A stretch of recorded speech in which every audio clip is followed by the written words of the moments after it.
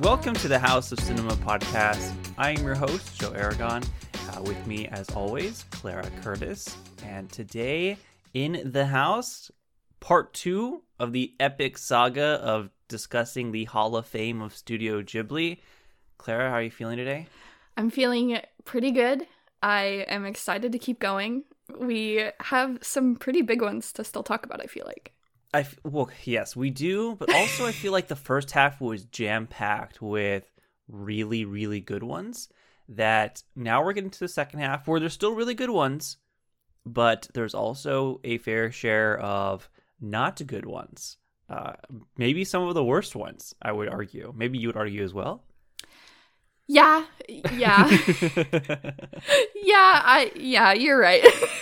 I know. I don't like to be negative. I try my best not to be negative. You know, a lot of times people ask me, hey, Joe, do an episode on, like, the worst of the worst movies of the year, or, like, the worst. I'm like, it's not fun talking about movies that aren't good. Like, they exist, obviously.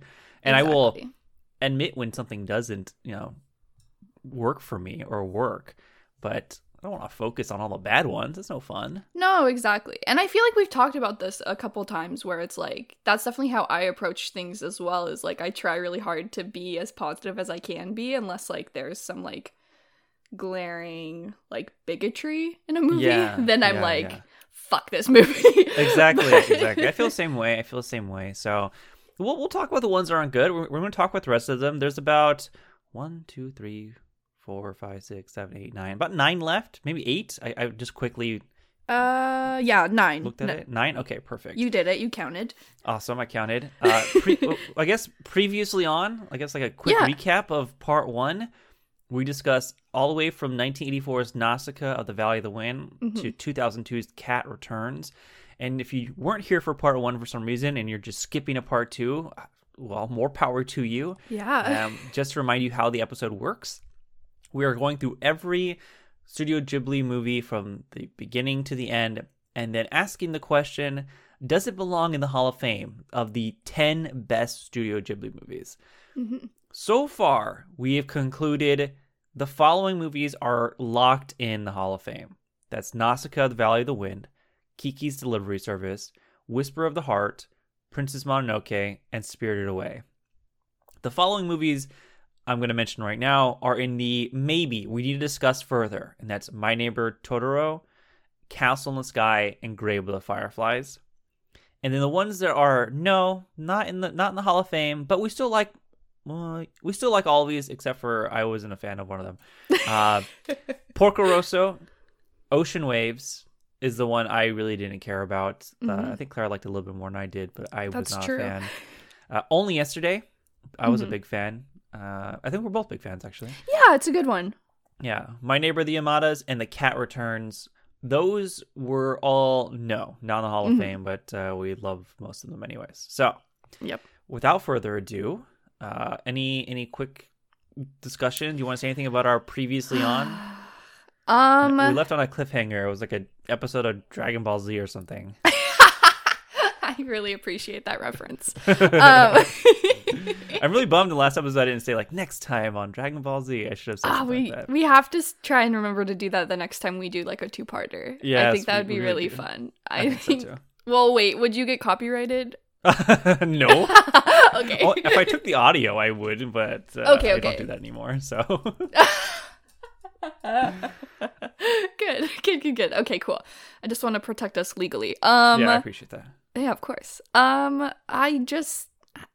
don't think I have. I stand by everything we've said. Yeah, I do too. What do you say to the people who are like, you don't have Totoro, Castle, and Grave in the Sky in the locked in section yet? Like, what's your response to people who say that? Calm down. Just calm down. It's not a no, but it's just we need to look at everything first. Exactly what we're trying to say. Ooh, actually, another thing I would say is like, regardless of where things end up ending up, like totally, these are not necessarily like, this is us trying to combine both of our like ranked in a way that's a little less subjective than I would say our ranks usually are. Yes, I agree. So like, I feel like that's a nice thing to remind everyone of, is like, this is us like talking about our favorite Ghiblis, but it's also us trying to like look at the bigger picture a little bit more than normal, I would argue.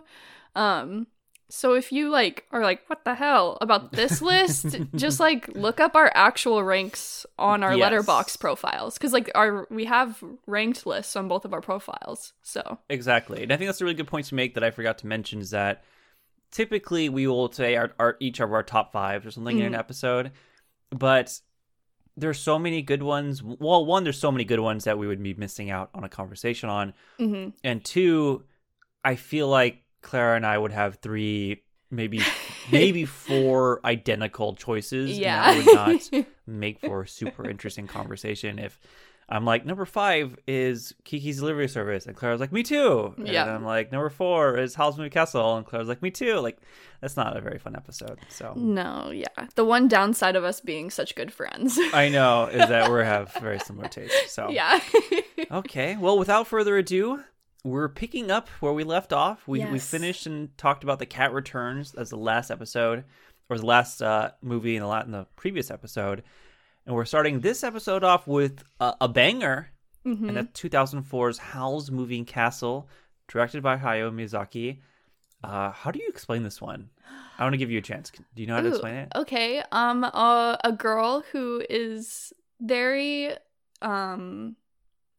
concerned about everything except for herself in a way. Like, she's very insecure and kind of like I want to take care of like my sister and my family, and we have a hat shop and that kind of thing. Like, she's very like unself-involved, I guess would be the right way. But she's also very like it's because she thinks she's like ugly, and like so there's a lot of like insecurity.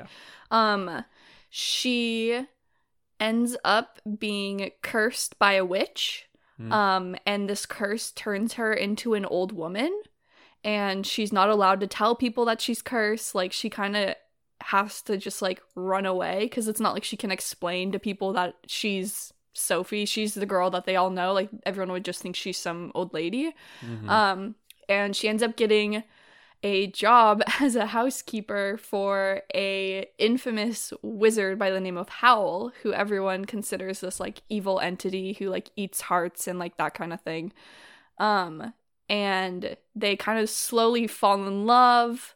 And it's kind of about her finding herself and like her own confidence while helping Howl like come to terms with who he is as a person. And then this is all like set behind like a massive war happening between countries. So this is another anti-war Ghibli film.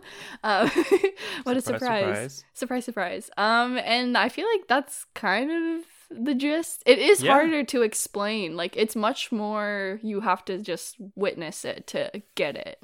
That's a really good way to put it. It is one of the more, I mean, a lot of Ghibli movies are hard to explain because there's so much fantastical stuff going on, mythical creatures and weird worlds. This one is definitely on the more strange side, but in a good way, and it's the one that's really fun to experience.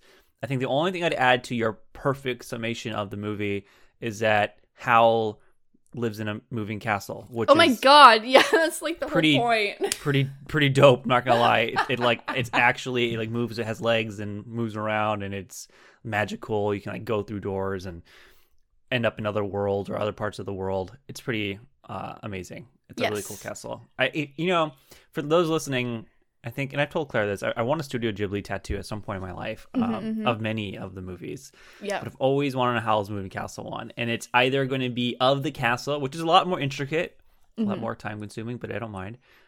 Or big fan of Calcifer in this movie. The little flame fire dude, I think voiced by Billy Crystal in the English dub. Yes, it is Billy Crystal. There is I'm going off of so many tangents right now. No, I love it. Studio Ghibli, I feel like, is really known for a lot of different things. It's coming-of-age stories. It's beautiful animation. So many things. But one thing I think it's also known for that maybe not as many people talk about is their portrayal of cooking and food. Oh my god. And their preparation of food. Yeah. And a lot of Studio Ghibli movies have great depictions of food and the making of food. But Howl's Moving Castle is my personal favorite. The scene where they make like eggs and like bacon. Oh my god. Oh my god, it's like the most soul satisfying thing to watch for me. Maybe because I'm a big eggs and bacon person. I love that. It's such an easy classic meal that I always eat as well. But the preparation of it in this movie, it just makes me so... It's like ASMR for me. It's just like, it's so satisfying to watch. Long story short, connecting this back, I would also get a tattoo of the food on my body. Oh my god, yum. Love that idea.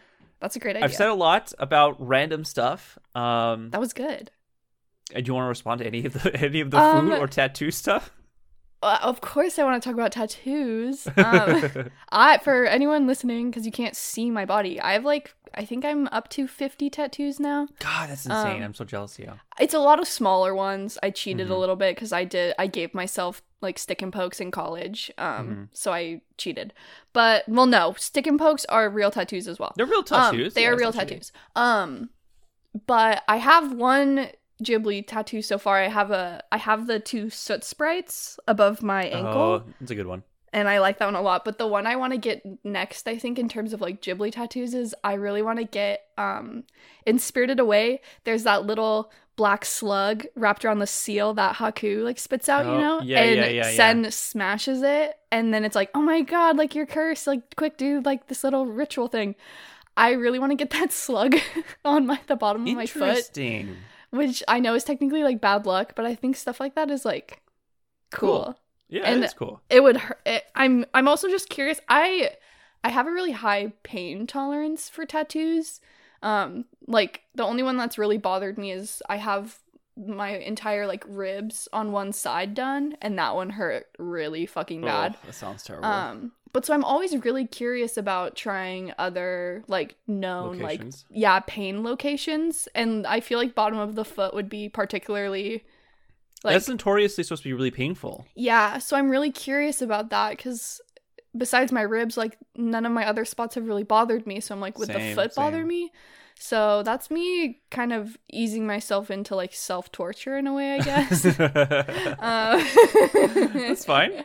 It's fine. Plus, you're a bug person, and I know slugs aren't bugs. like technically bugs, but snails are my favorite animal, and snails and slugs are very similar. I have a snail tattoo, so if I had a slug too, that would be cool.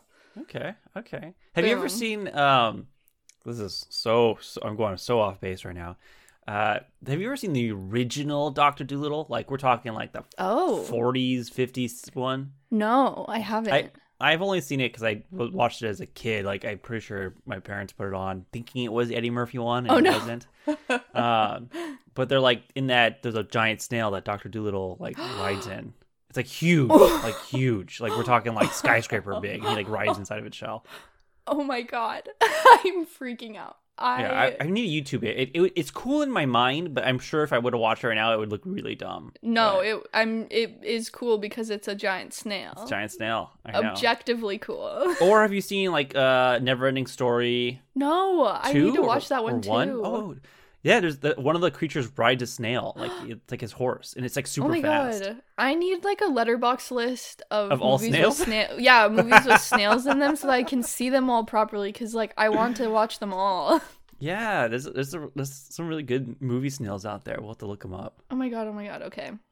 Okay. We a lot of tangents right now.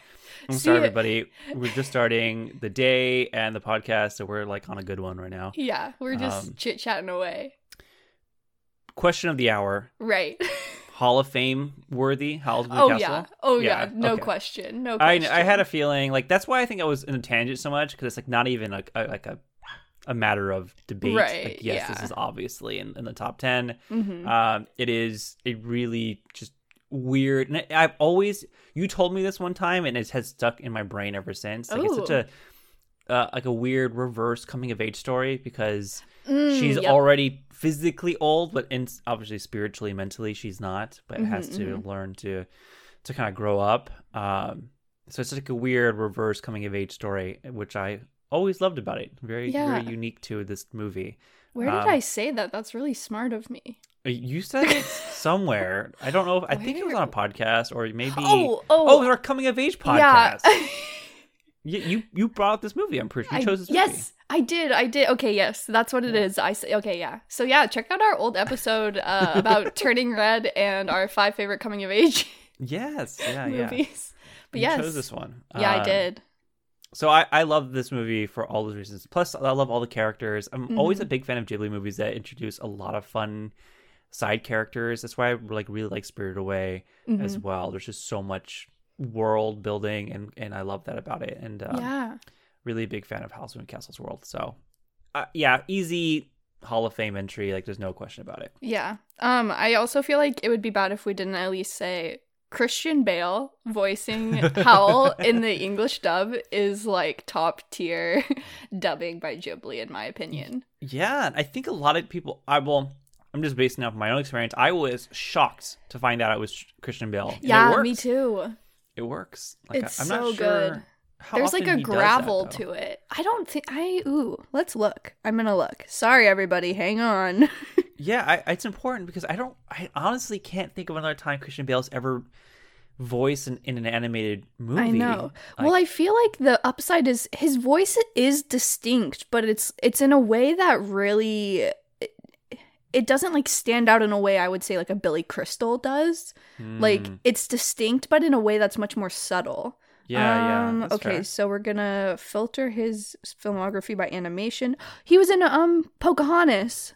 Oh yeah, that's right. He's the little assistant friend to Mel Gibson's John Smith. Yeah. They're all the villains. All the white people are the villains. Yeah. In that movie. So he's Christian Bale. Well, I guess that makes sense. He plays the guy in American Psycho. He has some villains under his belt. Yeah, he has a lot of villains under his belt. Okay, it's fine. That's right. I forgot he's in that, but that's a long time ago. I mean, I guess it's around the same time. I mean, Howl's is 2004. Pocahontas is what, like 98, 97? 95. 95. Oh, that's old. God, Disney, chill out. I know. Jesus. Well, he hasn't done anything, I feel like, since then, though. There's just no way he's been in, like, something random, right? No other animation titles. Yeah. So, yeah, for a guy who doesn't do a lot of animated films, it was really, at first, I wouldn't say off-putting, because it works. Ultimately, it works, is what I'm trying to say. I liked it a lot. So, okay. It's so good. Love House. Well, we're making a quick... I guess pivoting to a very different movie. Oh no! And it's 2006 Tales from Earthsea. This one directed by Goro Miyazaki, Hayao Miyazaki's son. This is the first Goro Miyazaki movie in the Studio Ghibli filmography. We'll see more of Goro later, maybe unfortunately. Oh my god! And oh boy, this movie.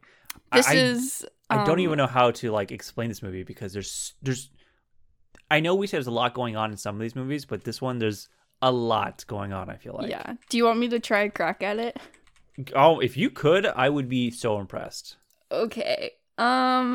This is going to be really bad. But also, I want to start by saying this is also the film notoriously that at its premiere, Miyazaki walked out. Oh my gosh. During the premiere, which I feel like everyone kind of like talks about, but like, because it is kind of low-key shitty of him to do that to his son, like... What the fuck? It is. But if you watch any of the documentaries that are out there about Miyazaki, there's a couple on HBO actually with all the Ghibli stuff. Yeah. You learn very quickly that Miyazaki is like one of the most cynical, like dark-spirited people I've ever like listened to speak. Yes. So have you ever seen that meme? There's yes. a meme out there of like I have like Hayao Miyazaki and like Hayao Miyazaki on film, and it's like the cute Totoro and like Ponyo, and then in like real life he's like really mean. But then you get someone like Junji Ito. I don't know if you've ever read any Junji Ito. I haven't, but I've seen some of his movies, like the movies based off his work. Oh, cool. And then Junji Ito, who makes like the most gruesome, dark stories, like just gnarly stuff, but in real life he's like a sweetheart. He's like the kindest person in the world. That's totally true. It's not even like a joke, it's legit. Like, it's so funny. I think people would be a little surprised by how like cynical Hayao Miyazaki is. I would say I'm also pretty cynical actually, which I feel like is also a surprise to a lot of people. But I personally think people who are the most cynical offer some of the most, like, thoughtful takes on humanity. Like, Miyazaki's work is so intrinsically, like, about the people. Mm-hmm. And I feel like that is because he's cynical, and so he does, like, when you're cynical and you see, like, the good in a person, like, you really see the good because you see so much bad around you. And I feel like his works kind of embody that really beautifully of, like... Yeah. That's fair. So in defense... Okay, we have to stop talking about Miyazaki when we're talking about his son. I feel bad. I feel bad. I guess we'll give Goro his time in the sun. We gotta yank him out of the shadows for a second. I know. Just for a second. Just for a second. So how do you explain Tales from Mercy? So this is based off a book series, which you and I have talked about a lot as well. We haven't started it yet, but we really want to. It's written by Ursula K. Le Guin, and it's about this prince named Aaron, and he's like one of those, like, complex character type dudes who are like, oh, they're kind of nice, but then it's like, oh, he might also be bad. And then he kind of gets sent on a quest type of thing. So he, like, kills his dad. Yeah. In the 10 minute, like, opening 5 minutes, he kills his dad. Yeah. He goes then, like, I don't know if he goes on a quest. He just, like, kind of, like, bounces and then gets lost. And then meets a wizard who's like, hey, Prince Aaron, we need to help you figure things out or something. And I'm really not sure how to go from there. How about this? Let me read the letterbox. Yeah, summary. maybe do that. Here's this. Here we go. Something bizarre has come over the land. The kingdom is deteriorating. People are beginning to act strange.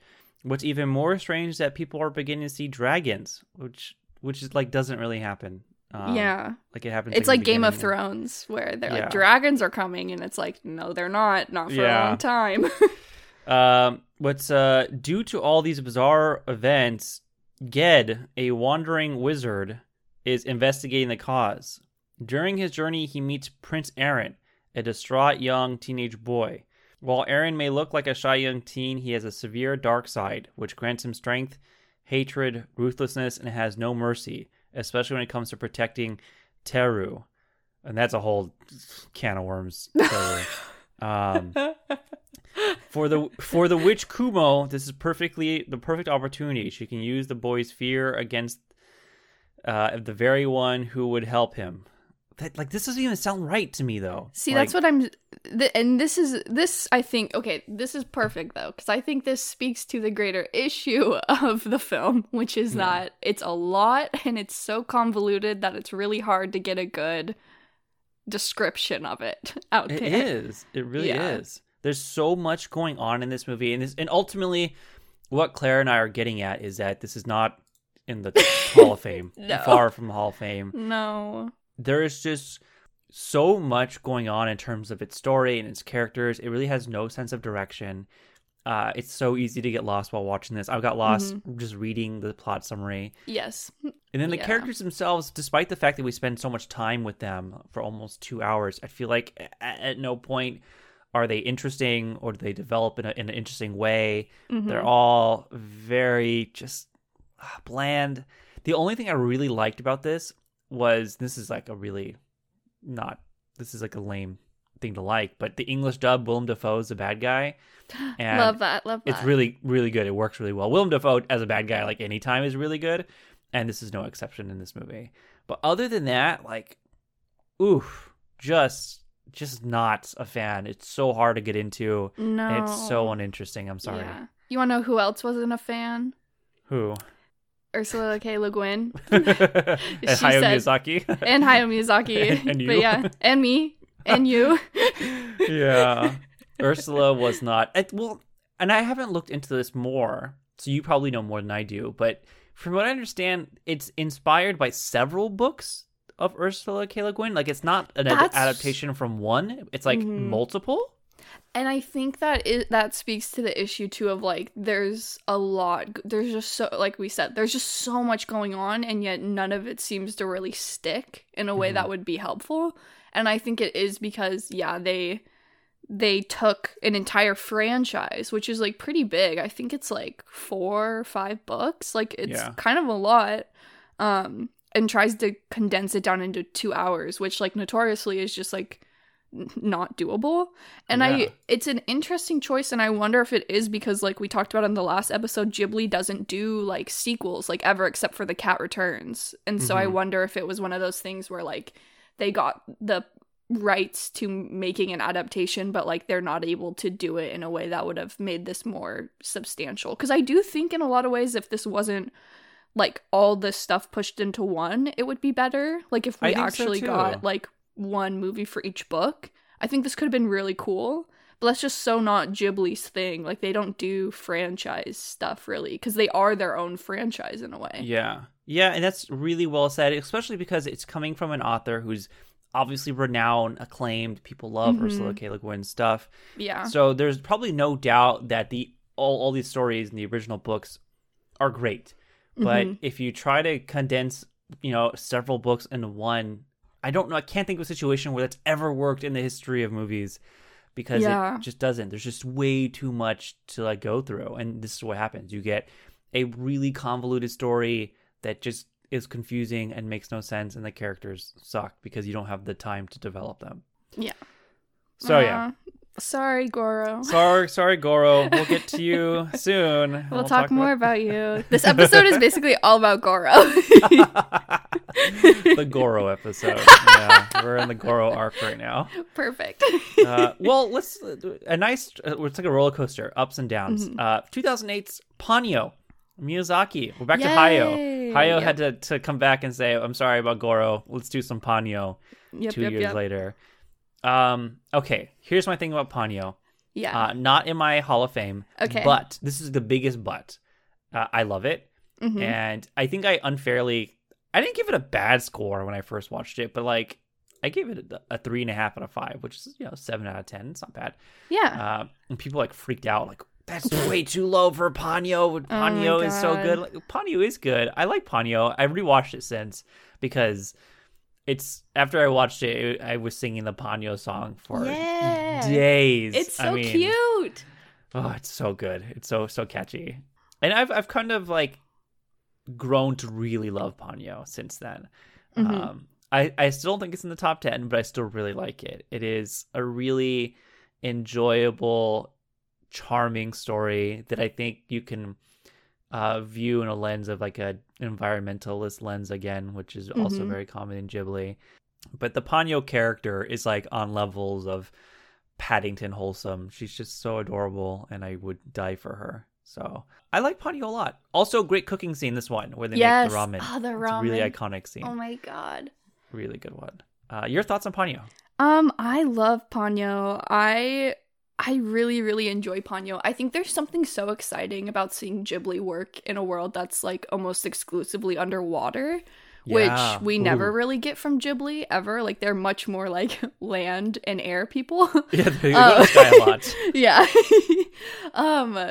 So I think Ponyo's so fun because it is it's very in tune with Ghibli, and like you watching like, yeah, this is a Miyazaki movie, like from start to end, but it also feels very unique because of its setting, which I think is so fun because like it would be really easy to like, if you're being like grumpy and annoying, you could be like, Ghibli does the same thing over and over again. And I feel like Ponyo is different. It's a very different vibe, but I also think in part that is because this is like Miyazaki's like film for kids, like he's very intentional, like this is for child audiences kind of thing, which is also interesting in itself that this is one of his last works we have released, at least so far, and it's interesting that he's ending his career partially because we have one more. But I mean, wasn't it that when this came out, it was like this was his first retirement announcement? Yeah. Hayao Miyazaki is notorious for like, I'm retiring and then coming back to do one more. Yeah, he's done that a couple times. This was the first time, I believe. Yeah, so I think that's really interesting too, that in a way he was planning on this being like the bookend of his career, and it's a kids movie, which I think is really interesting. But I really enjoy this film. I think it's I especially really like the animation in this one. I think it's so cool, like do I. seeing like the fluidity of the water and just like the way they kind of make the characters move within that. Like I think that's also interesting. I love it. But I was gonna ask you, but is it in the top 10? so on my personal list it is, but I'm actually, this is one that I'm actually okay with not having in the Hall of, I'm okay with that. Fair. So I am too, and I think this is like one of the very, we'll get a couple of these, but this is an important case of we love Ponyo, yes, but not in the top 10. Yeah, I'm okay with that. It's in my personal 10, so I don't care. Interesting. Where's it at in your personal 10? I'm curious. Near the bottom. I have it at 8. Okay, I was gonna say. Yeah, so it's pretty, but like honestly, I don't know if it would stay there. I don't know if, I feel like a lot of that is nostalgia and the fact that I haven't watched Whisper of the Heart and Porco Rosso more. I think if I watched those more, I think Ponyo would get bumped out for sure. Okay. 2010's The Secret World of Arrietty? Not Secret Life, right? No, not Secret We made this joke already. Not Secret Life Arrietty. Okay. Or just called Arrietty in Japan, from what I understand. Yeah. This is basically a Studio Ghibli remake of the famous story of The Borrowers, which is about these little people who live in like the walls of our homes and they borrow stuff. But in reality, they just steal it. Let's just be honest. And then this is just that, but it's a Ghibli version, which this is not in my Hall of Fame or not in the Hall of Fame. But you know what? This is vibes. I really still enjoy it. I think it's a really like just fun, good time kind of Studio Ghibli movie. I have really nothing bad against it. I just think it's good. Uh-oh, what happened? I just feel the total opposite. I love this film so much. Oh, really? Holy, I didn't know that. Which I'm laughing because we had talked about this, and that's why that Secret Life joke came up, was I had told you before, I had never seen this except for, I saw it in theaters. Yeah. And then I never ever saw it ever again. And so I rewatched it. This was the last like Ghibli film that I was like, I have to watch this, because like I had seen everything else finally, but I was like, I haven't seen this in like over a decade. Like I have no idea what's going on in this. Yeah. And I rewatched it and I loved it so really much. I loved it so much. I mean, it's good. I don't think it's bad. It's not bad. I don't know what it was. I feel like part of it is like, of any Ghibli movie, this is the most ASMR-y of them all. And I really appreciated that. And like, I don't know, I think it's such a fun little concept and it's very straightforward, which I kind of like. And I don't know what it was, but I was just watching this and was like, I love this movie so much. It's just so good. So I love this movie, but I'm okay if we don't put it in the Hall of Fame. I'm okay with that. It's fine. I will. Okay. I just need everyone to know that I would literally die for this movie. Okay, so not in the top 10. Clara has made that concession, but Clara will die for Arrietty. Yes. Noted. Duly noted. Okay, cool. Oh man, 2011's From Up on Poppy Hill, the return of Goro Miyazaki. Yeah. Oh, this was one of the last movies you had to watch. Yes. To complete your Ghibli run. Yes. Is this the last one you had to watch? No, so I watched this and it was. In terms of stuff I'd never seen. Yes. Never seen. Yes. Yes. Because you watched Yamada's my last one. And then this. Yes. This was my last one. Okay. Let's just get this out of the way. Okay. From Up on Poppy Hill starts off pretty great. You know what? There's a lot of this could have been really good, I think. Mm-hmm. And there's obviously one part that you and I are going to talk about in a second that really tanks it. But for those who haven't seen it, it's a love story. A young girl meets young boy. They kind of like almost instantly kind of fall in love, and they work together to save this building from being demolished.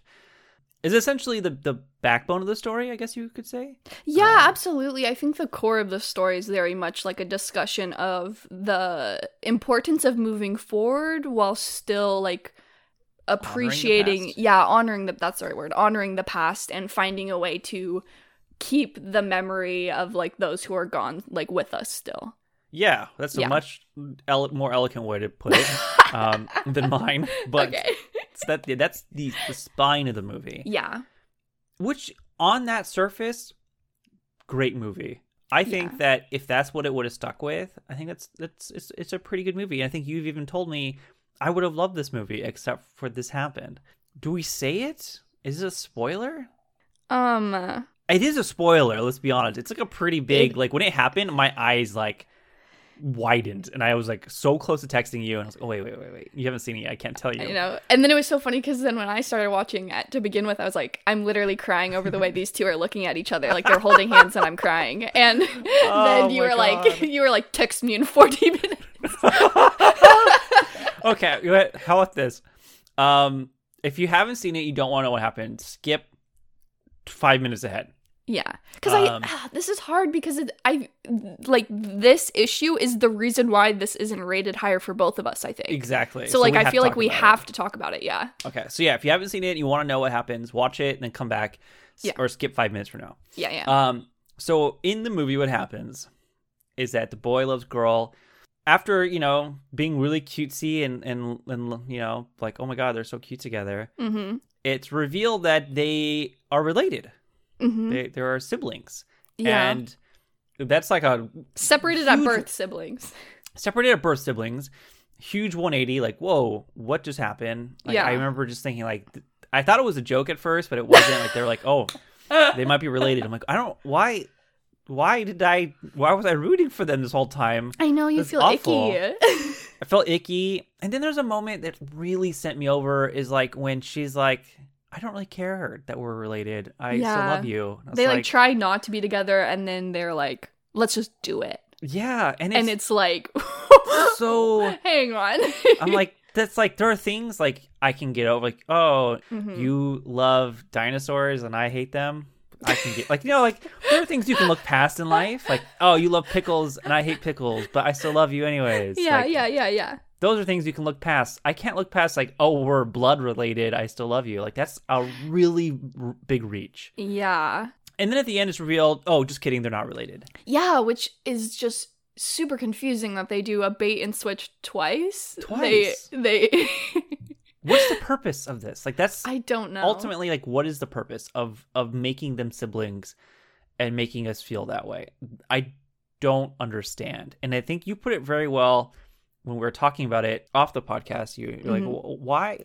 It's clearly to create this like tension. Mm-hmm. But why? Why like that? Like, you could do so many different things to create Yeah, tension Exactly. than make the two characters who are in love related. Yeah, it still baffles me. Like, it's such an odd choice, and it's really frustrating because I said this in my Letterboxd review, but like, if that wasn't like such a like, it kind of becomes like a really big part of the plot. If that wasn't a part of the plot, this would be an easy 5 out of 5 for me, and it's just not, because it like taints the story in a way. Yeah, Like, it took me out. Have you ever watched Gossip Girl? Yeah, I love Gossip Girl. Remember when Dan and Serena were revealed to be like half siblings? Oh my god. Or wait, aren't they? Isn't it that they're step siblings, or are they actually half siblings? I think they're half. Like, Dan's dad and Serena's mom had one point hooked up, Oh. right? And I think Oh my god. I'm pretty sure Serena's dad is Dan's dad. I could be wrong. I can't remember. Oh my god. Because I know for sure Serena's mom and Dan's dad date for a while, and I feel like maybe they get married. Let me. I'm just googling it. Okay. They share a sibling. Okay. Scott is Rufus and Lily's love child. Is Dan Serena's brother? People ask on Google. Yeah, this is urgent. Let's see, Dan's eventual wife. I guess they share a half brother. Oh my god. It's just weird. So It's weird. I remember It's in weird. Gossip Girl when they revealed that, I was like, this is weird. Like, I don't know, Yes. like, if I can like get past this, and like, it's just weird. It reminded me such a weird connection, but it reminded me a lot of Gossip Girl for a second. I was like, this is like when I was watching Gossip Yeah, Girl, and oh I my thought God, oh my Serena and God. Dan were related. I don't like this. Oh my god. No, it really, and I think I said this when we were talking about it over text too. It just feels so like porno-y. Like, it's such Yeah. a weird like Decision, like, why? yeah. It's very Why? weird. And then I was looking at Letterboxd reviews of my mutuals, and my friend Jason wrote in his review, and I didn't realize this until now, and I don't know if you know this either. Do you want to know who has a writing credit on this movie? Oh no, who? Miyazaki, the dad. Hayao? Hayao Miyazaki has a What the- writing credit on this movie, and so my friend Jason made a joke and was just like, Hayao is doing Goro dirty at every turn possible in his career because it gives a writing credit on this movie, so like it definitely got like approved to do that.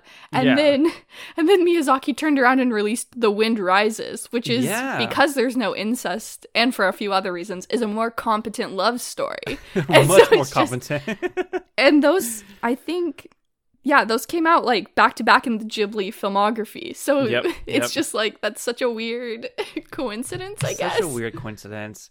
So, long story short, Claire and I have mutually decided From Up on Poppy Hill is not in the Hall of Fame. Yeah, and it makes me so sad. Yeah, what a movie. I cried real tears over this movie, and it I makes know, me oh my so God. mad. It makes I me was- so mad.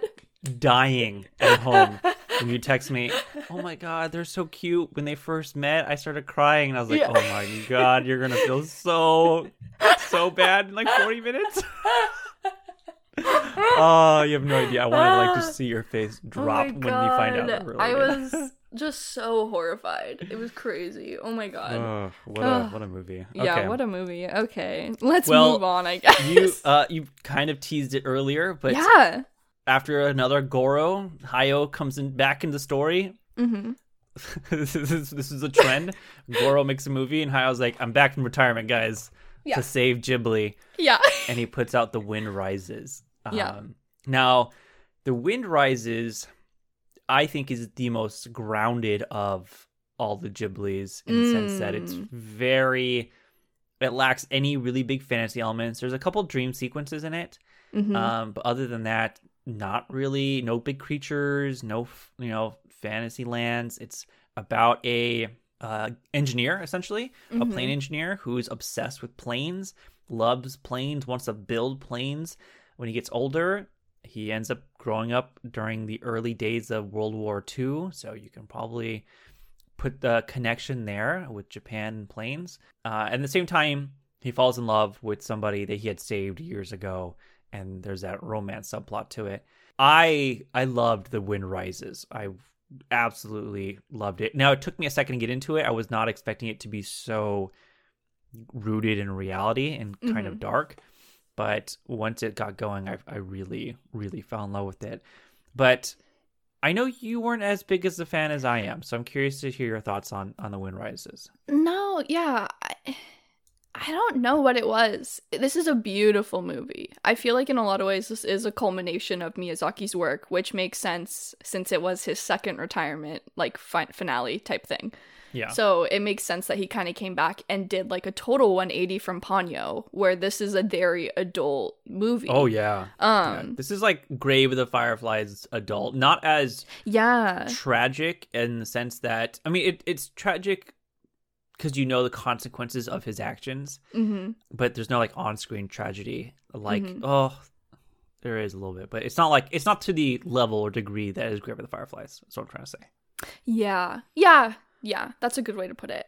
And it is so romantic, which I really like. I love a good Ghibli romance. There's just something about those type of romances that they put in these movies that is just so like, Oh, I don't know what it is. Because it's like, very good. I feel like a lot of the time I don't get too, like, I root for couples or whatever, but I feel like I don't always get so swept up in like the romance of things. Mm-hmm. And I always do in Ghibli. And I do in The Wind Rises as well. I don't know. I think I miss the fantasy elements, I guess. That's fair. And I feel like that affected things, which like, this is also one I think I just really need to rewatch. I think fair. when I watched it the first time is when I was doing my big binge last year. And I don't remember the order I was watching stuff in at that point when I watched The Wind Rises, but I'm pretty sure it was like sandwiched between some of the other big like fantasy set ones that I hadn't seen. So it just felt especially jarring to like go from a lot of fantasy to this, which is so grounded and quiet in a lot of ways. Yeah, it is yeah, definitely a little slower too. I feel like if you're expecting to be blown away with any like big sequences, it's very kind of just rooted. I keep saying rooted in reality, grounded, but it is like just an engineer making planes and then watching those planes, fly, and then kind of the first half of the movie is all about that until he meets a girl. But the romance, this is one of my favorite romances besides, I mean, there's a lot of good ones, but this is one of my personal favorites. It's such a romantic watching them fall in love, and then the ending always shatters me. So, question to you though. Yeah. It's in the Hall of Fame for me, but for you, would it be? For me, it wouldn't be, but I'm okay. I'm super okay with having it there. Okay. I'm okay with that. Put it in the maybe for now. Okay. And we'll table it and come back to it. Okay. Because I think there's only one more here that's going to be strong maybe, and then the other two are not. So yeah, that's the other thing where I'm like, I'm okay with it being there because otherwise I don't know if we'll have a top 10. I think we will. Okay. We'll get there. We'll get there. Okay. I'm not worried. Okay. The next one is The Tale of the Princess Kaguya, yeah, which is directed by Takahata. Takahata, for those who don't remember, this is the first Takahata directed movie since My Neighbors the Yamadas, which we both really liked. And then he also did Pompoko, which is interesting. Yeah. That he did Only Yesterday, which we really liked, and Grave of the Fireflies, which we've just talked about, probably the most tragic one. I blown away. Like, yeah. I know I've said like several times, but holy shit, The Tale of Princess Kaguya is amazing. And I know we've talked a lot about animation, and all of these have been animated quite beautifully. But Princess Kaguya is told in like a watercolor style of animation, and it is actually stunning. Like, it might be the most stunningly animated movie I've ever seen in my entire life. I think it is beautiful. Like, I just love looking at it. It's such a unique art style, and it's done magnificently. There are certain scenes in this movie where like someone's running or being chased, and like just the way the forest moves and the buildings move and the doors open is awe-inspiring to watch. I cannot gush more about the animation in this movie. But plot-wise, also very good. It's based off a legend or like a tale or myth about a princess who is found inside of bamboo. Yeah. That's correct. That is correct. A bamboo cutter opens bamboo, and there's a princess there, and she's a baby, and they take her, and she grows up super fast, and obviously because she's like a mythical creature, almost like a mythical person, and she's in the countryside loving her life on the countryside, hanging out with all her countryside friends. They're like just really enjoying the everyday things about life. And then the bamboo cutter finds some like gold or something in the bamboo, some type of rich things to make you rich. And he's like, wife, we should really they call her Bamboo Girl for the longest time. They don't call her Kaguya. Or I think they call her like Little Bamboo. Little Bamboo, something Little like that. Bamboo. Yeah. And so they're like, we should take you to the city in Tokyo and, make you a princess. You deserve that. And so they take her there, and with all the money, they like make her a princess. And it's a very, very classic tale of she doesn't want to be a princess. She wants to live her life, be an independent woman, doesn't want to get suited and courted by a man. And she wants to go live her life in the countryside where she was happy. And the movie kind of takes a weird twist that works. I just wasn't expecting her to be like a visitor from the moon, which, spoiler alert, sorry if I ruined that for you. It's not that, it's a twist, but it's like, you find out that she's a visitor from the moon, and she was sent there because she wanted to live on Earth, and they wiped her memory, and then she asked for help, and so they restored her memory. And now, because she wants to leave Earth, because she was so unhappy being in the city as this Princess Kaguya, she has to go back to the moon, and she's regrets it because she wants to stay on Earth and live her life in the countryside with her love of her life, but cannot. And I'll tell you this: when I was watching this, like, oh, don't worry, the moon people are just gonna be like, yeah, sure, stay in the countryside with your love of your life. No. They were like, No. no, you said you want to come back. We're taking you back. Mm-hmm. And they take her back. She goes back to the moon, and her family's super sad, and everybody's sad. And I was sad. I was like, what? Why can't you just let her stay? It was sad. I was heartbroken. Yeah. But that's my long discussion of what the movie's about and how I feel. What are your That was thoughts? beautiful. I enjoyed listening to that. I don't know about everyone else. I had a good time. Of course. I love this movie. I mean, you already pointed out the animation is just like stunning, and in a lot of ways, it is very similar to the Yamadas, which I think is so interesting that Takahata's work in Ghibli started in the same like art style as other Ghibli pieces. Like it's very cohesive. Yeah. And then in his like final 2 films, you see this like big shift away from that, and it becomes much more like, it is simpler in a way, but it's done with so much innovation in Kaguya that it's like, it's just so cool to see. Like it gets you like really excited about animation. You're just like, this is like so cool. And I love the story. I feel like this is such a cool depiction of what it is in a lot of ways to be like a young girl who has no actual control over like their perception, like from other people's point of views, and like how that like perception like can negatively affect them. Like this girl just like wants to run around and be wild and free, and then she gets basically put in like a little box because she's beautiful. She's so beautiful, and like that becomes like the only thing people seem to really see about her. And I think that's such a cool thing to examine, the detriments of only viewing women through that lens of like their looks and like what they can do for like other people. And I don't know, I find that so thrilling to see in a film, and I honestly find it really thrilling that it ends so sadly. Like you don't get that big cathartic like reunion, like she's finally like gotten what she like, she's good, like she's got it, like she's free. And like in a way she is free, but it doesn't feel that way at the same time. And I think that's really cool to see in a film. And like it's interesting seeing this like return as well to like strong female characters in a Ghibli film. But in every other case we see with like a female protagonist, like she gets a great victory. Like there's this huge like monumentous moment where you're just like, like this is dope. And you don't get that with this. And I think that's so jarring, but really like cathartic at the same time, because like that is kind of the reality for a lot of women. Like they don't get that big joyous like I'm free, because it never ends, you know? So it's like, I think that's really interesting. I love this movie. Oh my god, I could gush about this movie all day.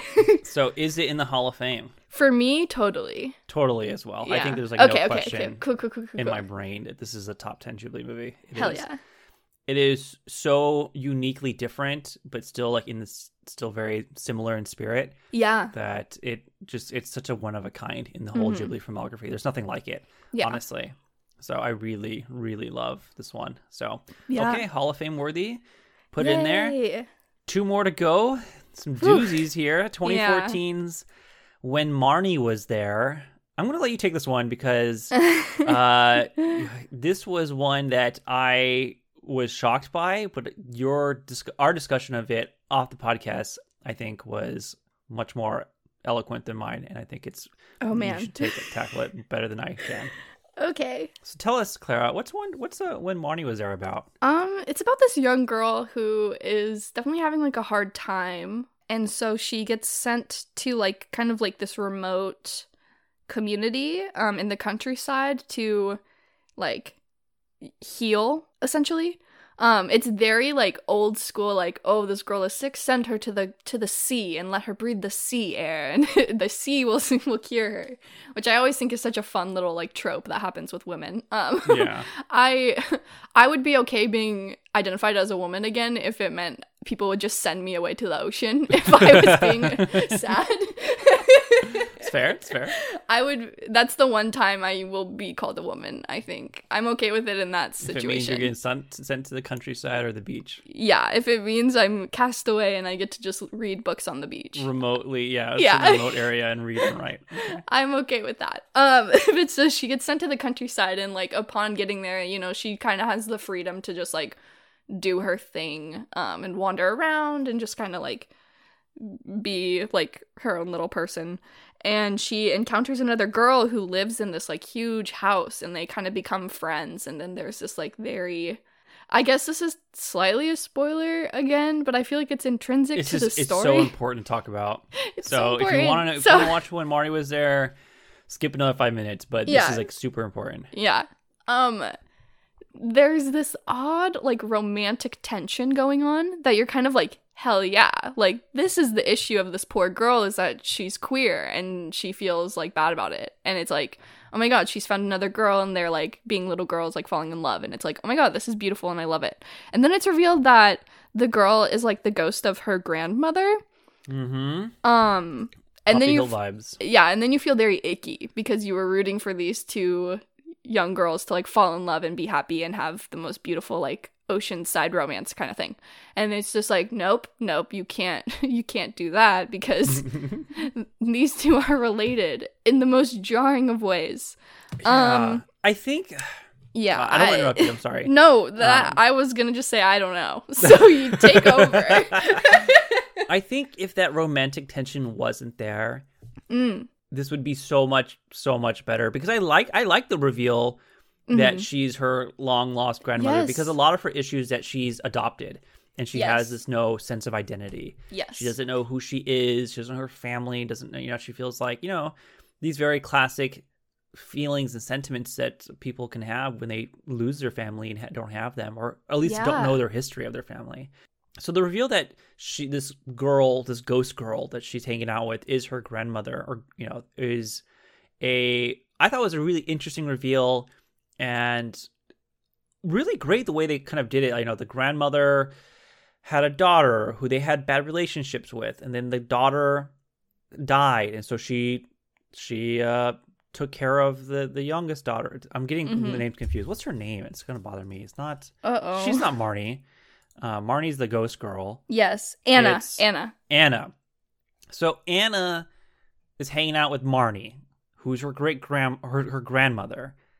And Marnie's daughter, which is Anna's mom, they had bad relationships, but she died. And so Marnie watched over Anna. And then, you know, Marnie was a grandmother, so she died, putting Anna in the adoption system.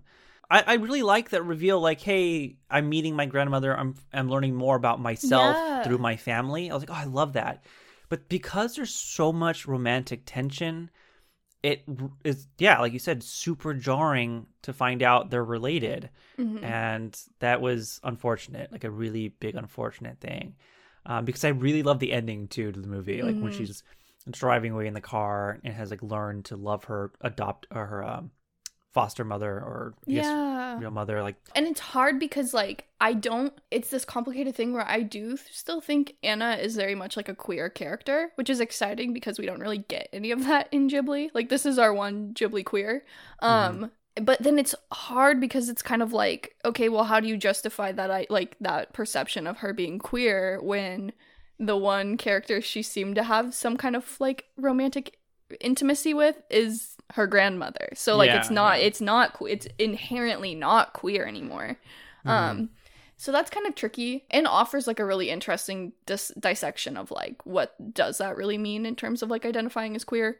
I have a mutual on Letterboxd. I'm gonna pull up her whole thing. She just goes by Sarah on Letterboxd. Adore her work. She is like an actual like lesbian film like historian kind of person. Like, she knows so much about like lesbian like cinema. She has a couple lists that I highly recommend. But she wrote a really short blurb for this film that I feel like sums it up really beautifully, where she said, "We insert ourselves into other stories to quench our own desires." And I think that's really cool, where Anna has a lot of characterization, but it's also really easy to kind of insert different narratives on top of her. And I like that a lot. So I am queer, so I say she's queer. Is I guess what I'm getting at. But this is again like this is like from Up on Poppy Hill for me as well, where it's like there's parts of this that I just adore. Like you said, the ending is so beautiful, and like the examination of like her coming to terms with like who she actually is from like her past kind of way is so beautiful and handled really well. It's just such an odd, jarring moment of like, oh god, I shipped a young girl with her grandmother. I like, know. like rough revelation. Like, oh my god. Yeah, isn't it Hall of Fame, Clara? Not for me. No, not for me as well. I've written it down into the no section. That leaves us to the last one. Oh my god. The best for last, or what? I guess. Okay. All jokes aside. No jokes aside. The whole movie's a joke. That's why. Yeah. The last movie is Earwig and the Witch, 2020 release date. Mm-hmm. Directed by Goro Miyazaki. Yes. Oh boy. Easily the worst one. Like there's no question about it. There's not even an argument. Yeah. That this is the worst Studio Ghibli movie to have been released. It is really bad. I really don't know what redeeming factors are to it, really, because I have one. Oh, what is it? Miyazaki's out of retirement again. So true. This is so true. Because of this movie, well, who knows if it's because I know of this movie. we can't say that definitively. I just think that the lineup of what has happened is interesting. That it's happened a couple times. You can't deny history, where every time Goro has made a movie, Hayao has suspiciously made one right after. Yeah. So after Tales from Earthsea, Hayao is like, I'm back, Ponyo. Mm-hmm. Then after From Up on Poppy Hill, Hayao's like, I'm back, Wind Rises. Mm-hmm. Goro has made Earwig and the Witch, and Hayao Miyazaki's like, I'm back. Don't know when, but I'm back. I guess it's a movie called How Do You Live? Yes. According to Wikipedia, it says TBA, so there's not even a release date for it, but he will be coming back. Yes. To make it. So, if that's any indication to the level of quality Earwig and the Witch provides, that's one piece of evidence you can use. I thought maybe people were lying when they were talking about how bad this was, but they aren't. I did too. I know. I was like, I feel like everyone's just being mean because it's Goro and because it's like 3D animation, and then I watched it and I was like, oh no, like this is so bad. The animation, like, you and I love the medium of animation. Yeah. We're like the biggest fans of it. I mean, yes. Just yesterday, Clara's like, we need to do an episode on the best animated movies of 2022 already. Yes. And I was like, yeah. I'm so excited. Oh my god, I'm so excited. And we're going to, because we sincerely love the medium of animation. It is such a beautiful way to tell a story. Mm-hmm. And there are a lot of great animated, like in terms of visually speaking, the animation's fantastic, and probably 99% of all of Studio Ghibli. But boy, this is really bad. Like, it looks so bad. It takes me out of the movie so often. Yeah. Every time I think I'm getting used to the visual style of Earwig and the Witch, I like get taken out after like a certain scene or a character. Mm-hmm. Like, it just looks and feels like a video game cutscene, but in a really bad way. Do you want to know what it reminds me of visually? And I'm thinking of this just now as you're talking, and it just dawned on me. It reminds me of those fucking videos. Remember that, like, Johnny, Yes Papa YouTube my video? Gosh. That's exactly what this is in terms of, like, animation. Like, those are, like, the same thing. I can't believe you've seen those videos. I feel like I felt like I went down a rabbit hole alone watching those on YouTube. But you've seen them too? Oh my god, yes. Oh, don't worry. I saw them and Nightmare fuel videos. Oh my god, so bad. Like, what are those? God. Those were so weird. I hope people are looking this up. Go to YouTube and type in Johnny videos. And it's like a weird song and animated. Like, it's like it's like Yeah. borderline creepy. They're watching supposed to be like kids videos, but you're watching it and you're like, I feel like there's like really bad like secret messaging in this. Like I feel like like there's something really wrong about this. It does feel like a front for like something more Yes. sinister. That's what I'm saying. So I'm like, but so the animation in that reminds me so much of Earwig. It's very like plastic. It's plastic. Yeah, like kind it's of just shiny. Looking. Yes. Ooh. It's bad. like it honestly kind of grosses me out. Like It's bad. It basically is a story about this witch who's like a baby. Her mom is a witch and like drops her off at an orphanage. Like, peace, I can't take care of you. Doesn't really explain why, but like she's like being hunted by other witches. Oh, she's being hunted. So, which would be a great story. I would love to oh my God, see that's that. a cool story, right? Yeah, mom drops her off. Then she names her Earwig, Yeah. which is another story that I won't get into. But the orphanage calls her Erica Wig, and the orphanage like raises her. Obviously, they're very strict, and she's like rambunctious and rebellious. And then randomly one day, two witches, a witch and a wizard, who are I don't think are they married, or they're just like they're just friends? I really couldn't tell you. They live together. They live together, and they're in a band together, which is important. Yeah. Which, I mean, hey, if you guys want to live together and not have any romantic relationship, That's fine. good for you. Good for you. It's very unclear. It's so unclear that it's distracting almost. Like, you're just like, are you guys fucking or what? Like, what's going on? It's very confusing because they choose to adopt a child. Yes. Randomly. I don't know, like, what. So they choose to adopt a child because they need help creating potions. Yeah, they wanted, like, a servant. They wanted a servant. And so, there happened to be a witch and a warlock, and, the odds, they adopt Earwig, Erica Wig, who's a witch.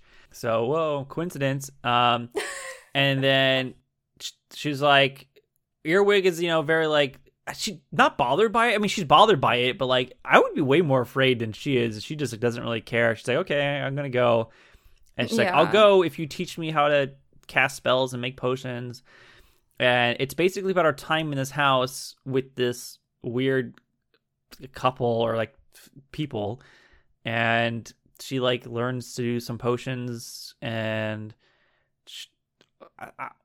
I don't know. Like, there's, like, really not much that goes on. But, like, you find out that it's, like, very musically driven, which is very strange because the warlock is a drummer. Yes. And the witch that adopts her is, like, a guitarist. They're in a band called Earwig. And you find out that Erica's mom is, like, the lead singer of that band. Yeah. And maybe had relationships with the warlock. And maybe, like, that's why...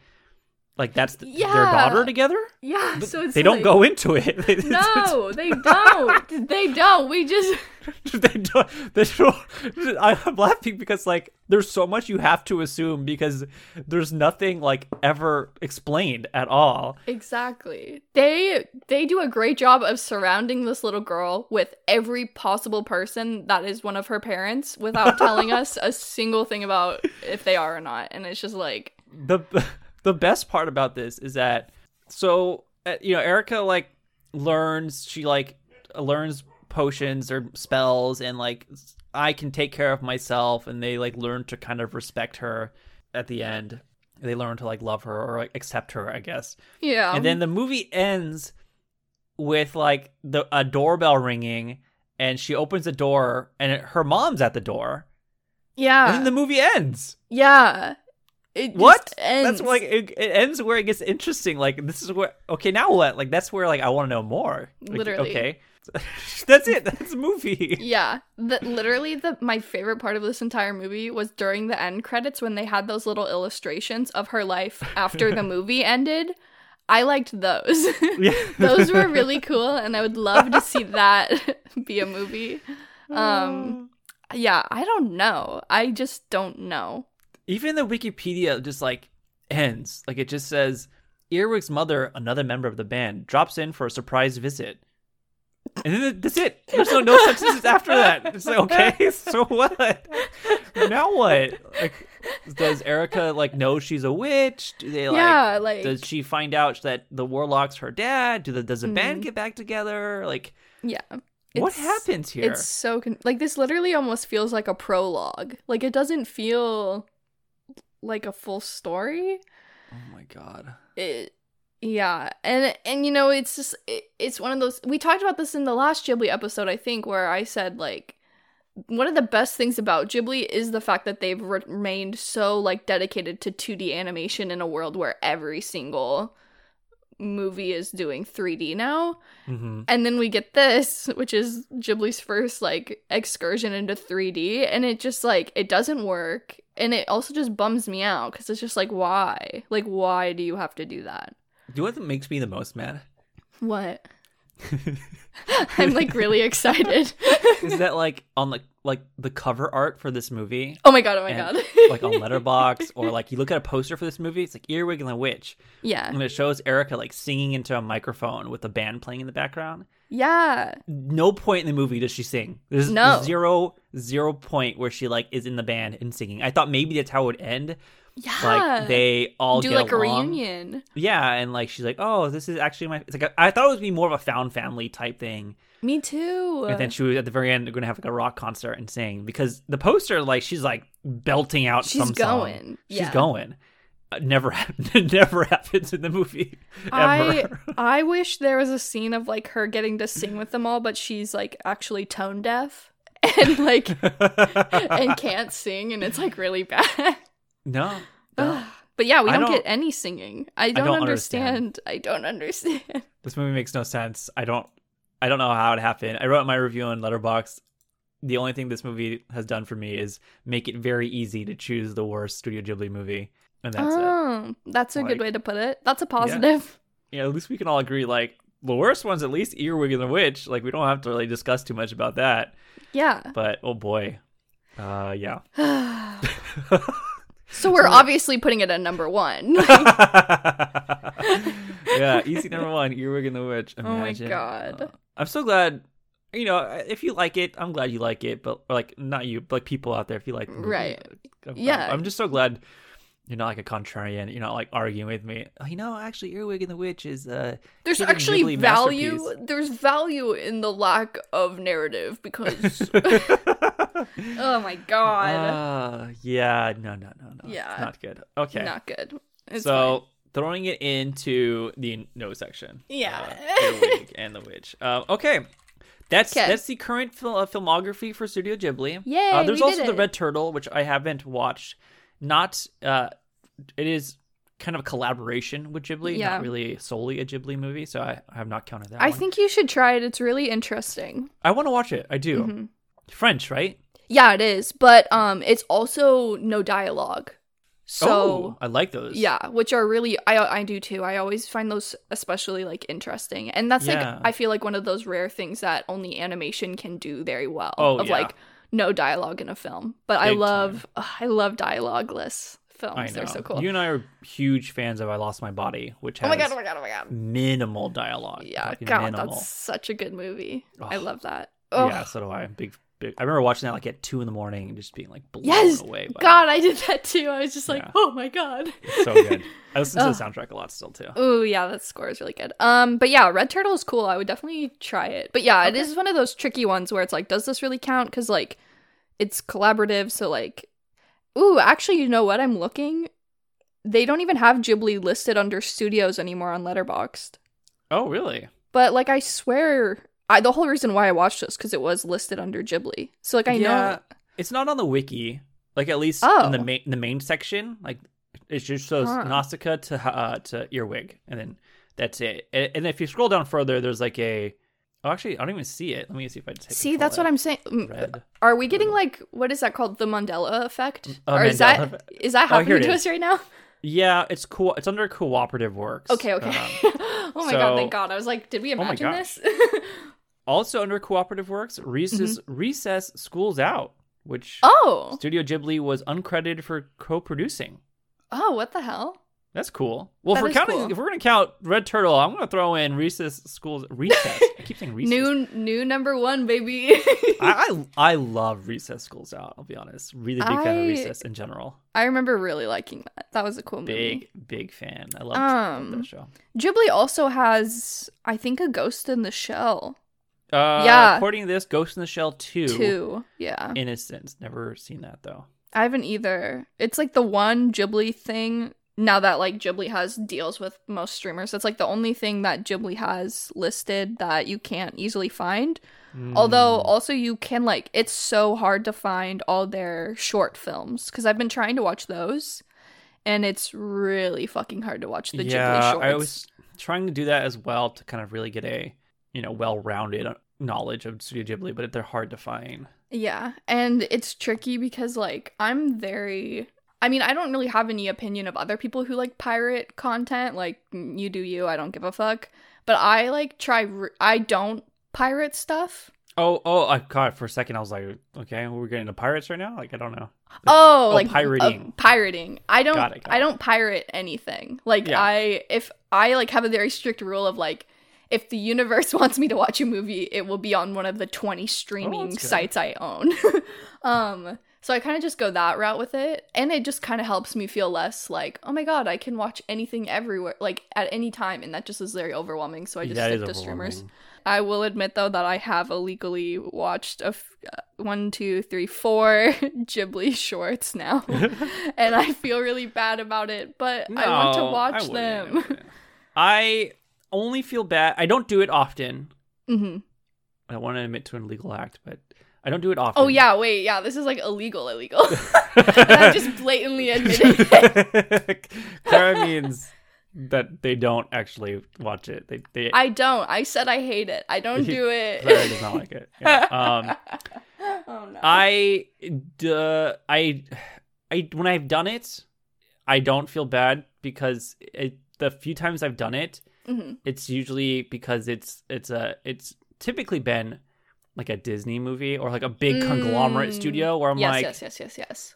You probably treat your employees badly, and Yeah. you probably don't pay some people enough. So Yeah, definitely. And you already have so much money. You already have so much money. Like, yeah.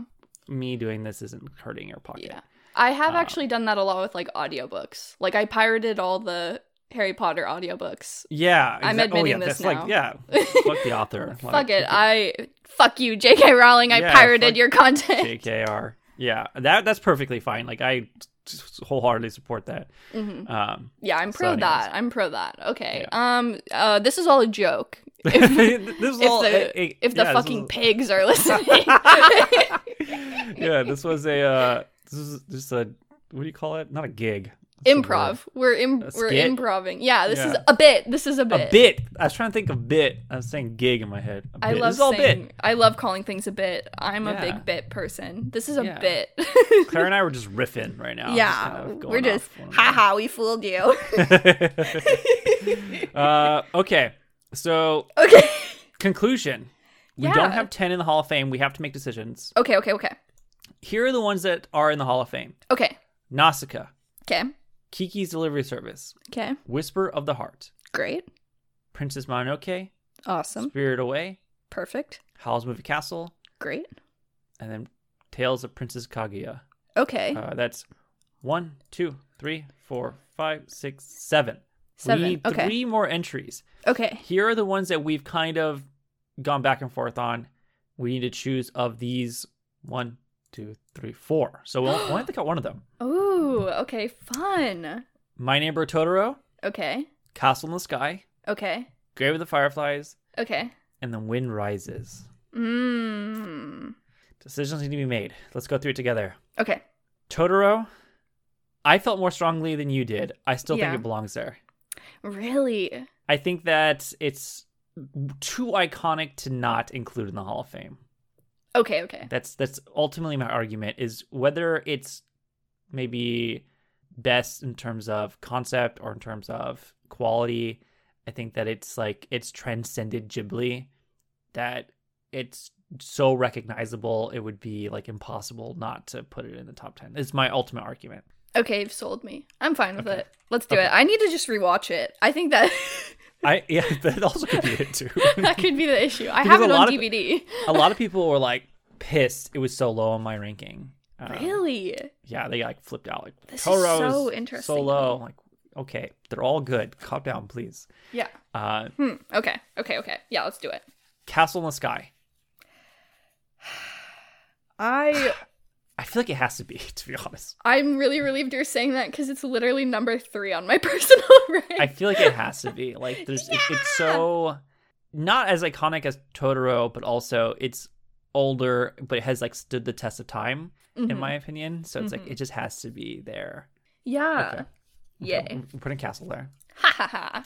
Okay, that leaves us between 2 more. I know. The 2 kind of almost spiritual sequels, or They very much are, actually. So this is really interesting. Grave of the Fireflies, The Wind Rises. I really love Grave of the Fireflies. It's just it is so hard to watch. It is not an easy movie to put on. No. Like I haven't put it on since I've watched it, if I'm being honest. But The Wind Rises I like a lot more. But you like it less than Grave, I think. I don't know what you want to do here. I have Grave at like a 4 and Wind Rises at like a 3.5, but Yeah. that could change. So yeah, they are very close. Here's my thought with them. Okay. Grave of the Fireflies is a lot more difficult to watch and not fun to watch, but okay, I'm trying to think of the best way to word this.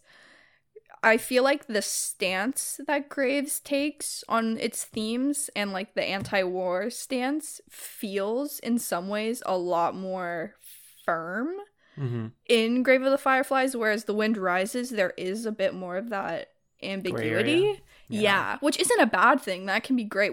I think we've talked about that plenty of times too, where like that gray area can be really fun because you get nuance. Yeah. But I do think it's interesting where we've seen plenty of other films from Miyazaki, like Howl's is a great example, where like he's so like intrinsically anti-war. Like the war in that film is so bad. And I get why we're getting a more ambiguous look in Wind Rises, because like we're literally following one of the engineers of the planes they used in the war. But in my opinion, if we had to choose between the 2, I feel like that firmer stance in Grave of the Fireflies makes it I would vote for that one, I guess. Okay. I think I would agree. I would agree. Okay. I love The Wind Rises, I'll be honest. Yes. But I think the Grave of the Fireflies is just too good. It's just like, despite its tragedy and despite how sad it is, like it's still excellently told. Yeah, a very obvious and concrete stance at the effects of and cruelty of war. So I think Grave of the Fireflies is really good ultimately. So yeah, I'll put it in the 10. Okay. And then we put Wind Rises at 11. 11. That'd be, we'll put that 11. I put it in stars. Honorable mention, The Wind Rises. Perfect. Okay, that's perfect. Wow. Well, we've done it. I'll recap really quick. Yeah. Not ranked. We cannot rank them. Let's just these are the 10 Hall of Fame Studio Ghibli movies according to Joe and Clara, which is the most accurate 10 you'll ever get from anybody. Of course. I was gonna say number 1, not number 1. Just reading them, not ordered. Yes. Nausicaa of the Valley of the Wind, Kiki's Delivery Service, Whisper of the Heart, Princess Mononoke, Spirited Away, Howl's Moving Castle, The Tale of Princess Kaguya, My Neighbor Totoro, Castle in the Sky, and Grave of the Fireflies. Honorable mention, The Wind Rises. All the ones that didn't make it: Porco Rosso, Ocean Waves, Only Yesterday, My Neighbors, The Yamadas, The Cat Returns, Tales from Earthsea, Ponyo, Arrietty, Up on Poppy Hill, When Marnie Was There, and Earwig and the Witch. We did it, Clara. We did it. I'm really proud of us. I'm not gonna lie. Honestly, I'm proud of us too. We talked about more movies than I feel like ever have before.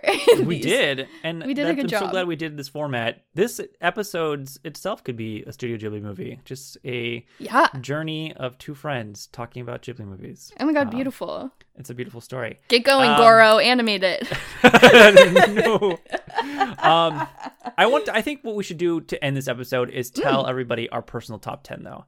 We made Ooh, concessions okay. for each other because we wanted to stay as objective and subjective as possible and try to, create a list that was all encompassing. Yeah. But in reality, things resonate more, personally with each other for certain films. So I want to go over just really quickly our 10 personal favorites. Fun. Okay. What are you? Let's hear yours first. Your favorite 10. Okay. So just read all of them. Oh yeah, do all of them. Okay. Yeah, just read your Okay. ranking. Okay. Go from the bottom bottom up. to the okay. Yeah, Okay. yeah. So I'll start at 10. Okay. Or do 23. Okay. All of Can you them? do that? Yeah, Yeah. do all of them. Okay. I'm interested to hear. Oh my god, this is so fun. Okay, go for it. Okay. So at number 23 I have Earwig. 22 I have Tales from Earthsea. 21 I have Pompoko. 20 I have When Marnie Was There. 19 I have The Cat Returns. 18 I have Ocean Waves. 17 I have The Neighbors, my neighbors, the Yamadas. 16 I have From Up on Poppy Hill. 15 I have The Wind Rises. 14 My Neighbor Totoro. 13 wow. I know. 13 Grave of the Fireflies. 12 Only Yesterday. 11 Porco Rosso. 10 Whisper of the Heart. 9 The Secret World of Arrietty. 8 Ponyo. 7 The Tale of the Princess Kaguya. Oh no, I'm saying it wrong. I've been saying Kaguya, but I can't remember. Okay.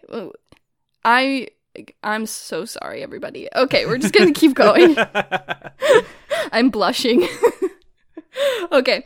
6 is Kiki's Delivery Service. 5 is Nausicaa. 4 is Princess Mononoke. 3 is Castle in the Sky. I know. 2 is Spirited Away. And 1 is Howl's Moving Castle. Oh, I didn't know Howl's is your favorite. Okay. It's been shifting a lot. I've had like an ongoing 4-way rotation between Howl's, Spirited Castle, and Princess Mononoke. Those always kind of flip around a little bit. Same for me. I will say also just really quickly that of those 23, what is it? All the way until number 14 on my list are rated 4 stars or higher. Yeah. So I think that's important to note too, is like there's a lot of really big ones that I don't have in my top 10, but like I have rated really high. Yeah, totally fair. It's a good ranking. I like it. Thank you. Okay, I'm excited for yours. Okay, here we go. Okay. At number 23, Earwig and the Witch. Okay. 22, Tales from Earthsea. 21, Ocean Waves. 20, From Up on Poppy Hill. 19, The Cat Returns. 18, Pompoko. 17, When Marnie Was There. 16, Arrietty. 15, Porco Rosso. 14, Only Yesterday. 13, My Neighbor the Yamadas. 12, Castle in the Sky. 11, Ponyo. 10, Kiki's Delivery Service. 9, My Neighbor Totoro. 8, Grave of the Fireflies. 7, Nausicaa. 6, The Tales of the Princess. Hopefully it's Kaguya. Who knows what it is anymore. I'm so sorry. 5 is The Wind Rises. 4 is Howl's Moving Castle. 3 is Whisper of the Heart. 2 is Spirited Away. And 1 is Princess Mononoke. And like Hell 1 through 4, infinitely will always be rotating. Who knows what it'll be. Yeah, who knows. And then I would also like to say from 15 and up, from Porco Rosso onward, all 4 stars at the minimum. So Damn. Porco, Only Yesterday, Yamada's, Castle, Ponyo, not in the top 10, but all 4 stars. Mm-hmm. So like them all a lot. Woo! All right, we've done it. Yay. I'm really proud of us. Oh my god, I'm so proud of us too. Okay, well, geez, I don't know what to do. Like, there's such a journey. Like, I don't even know how to end this podcast. I know. Now, I'm like, so do we talk about everything? Because we certainly did. Yeah, we really did. Okay. Well, I guess I'm excited for our animation episode. Yes, that'll be really cool. That's a good transition. So okay, perfect. Usually at this point I'm like, oh, Clara, tell us where you're from. But we don't need to do that anymore. Clara's a mainstay on this podcast and will be here forever as long as they want to be. I will want to be here forever and ever. Perfect. And So, of course, I'll link my information and Claire's information in the description of the episode. Again, thank you guys for listening to this mega 2-episode journey of Studio Ghibli Ranked. I had a blast. Clara had a blast. It was really fun. So fun. And we're going to continue talking about animation because we are going to talk about the year so far, since we're halfway through the year. Talk about the best animated movies and the worst animated movies of the year. There are some really good ones and some not so good ones, but we're going to be talking about as many as possible. So yeah. That's the next episode. Can I do a slight spoiler? Just go for it. I think everyone should watch the Sea Beast, Netflix's new animated movie. Go watch the Sea Beast. It's Please really go watch good. it. Yeah, it's so really good. enjoyed it. I think everyone should watch that movie. Not a spoiler. I mean, it came out. I mean, we're going to talk about it for sure. We're going to talk about all the Pixar stuff that has come out. We're not too much into Turning Red, because we had a whole episode dedicated to it. But we'll talk about everything that's come out. But yes, second what Clara says, Sea Beast rules. I thoroughly enjoyed it. I would die for the Sea Beast. Yeah, I really like the Sea Beast. So we'll be talking about that. And we'll talk about Marmaduke if Clara watches it. So we'll see. We'll see. I might. I'm gonna try. Don't worry, you won't hurt my feelings if you don't. I will not be sad if we don't talk about it. Oh, that's so funny. Oh, yikes. Okay. Well, Clara, thank you so much for being on. And thank you. Everybody else for listening, I appreciate it. Thanks for rating and subscribing, and we'll see you guys next week.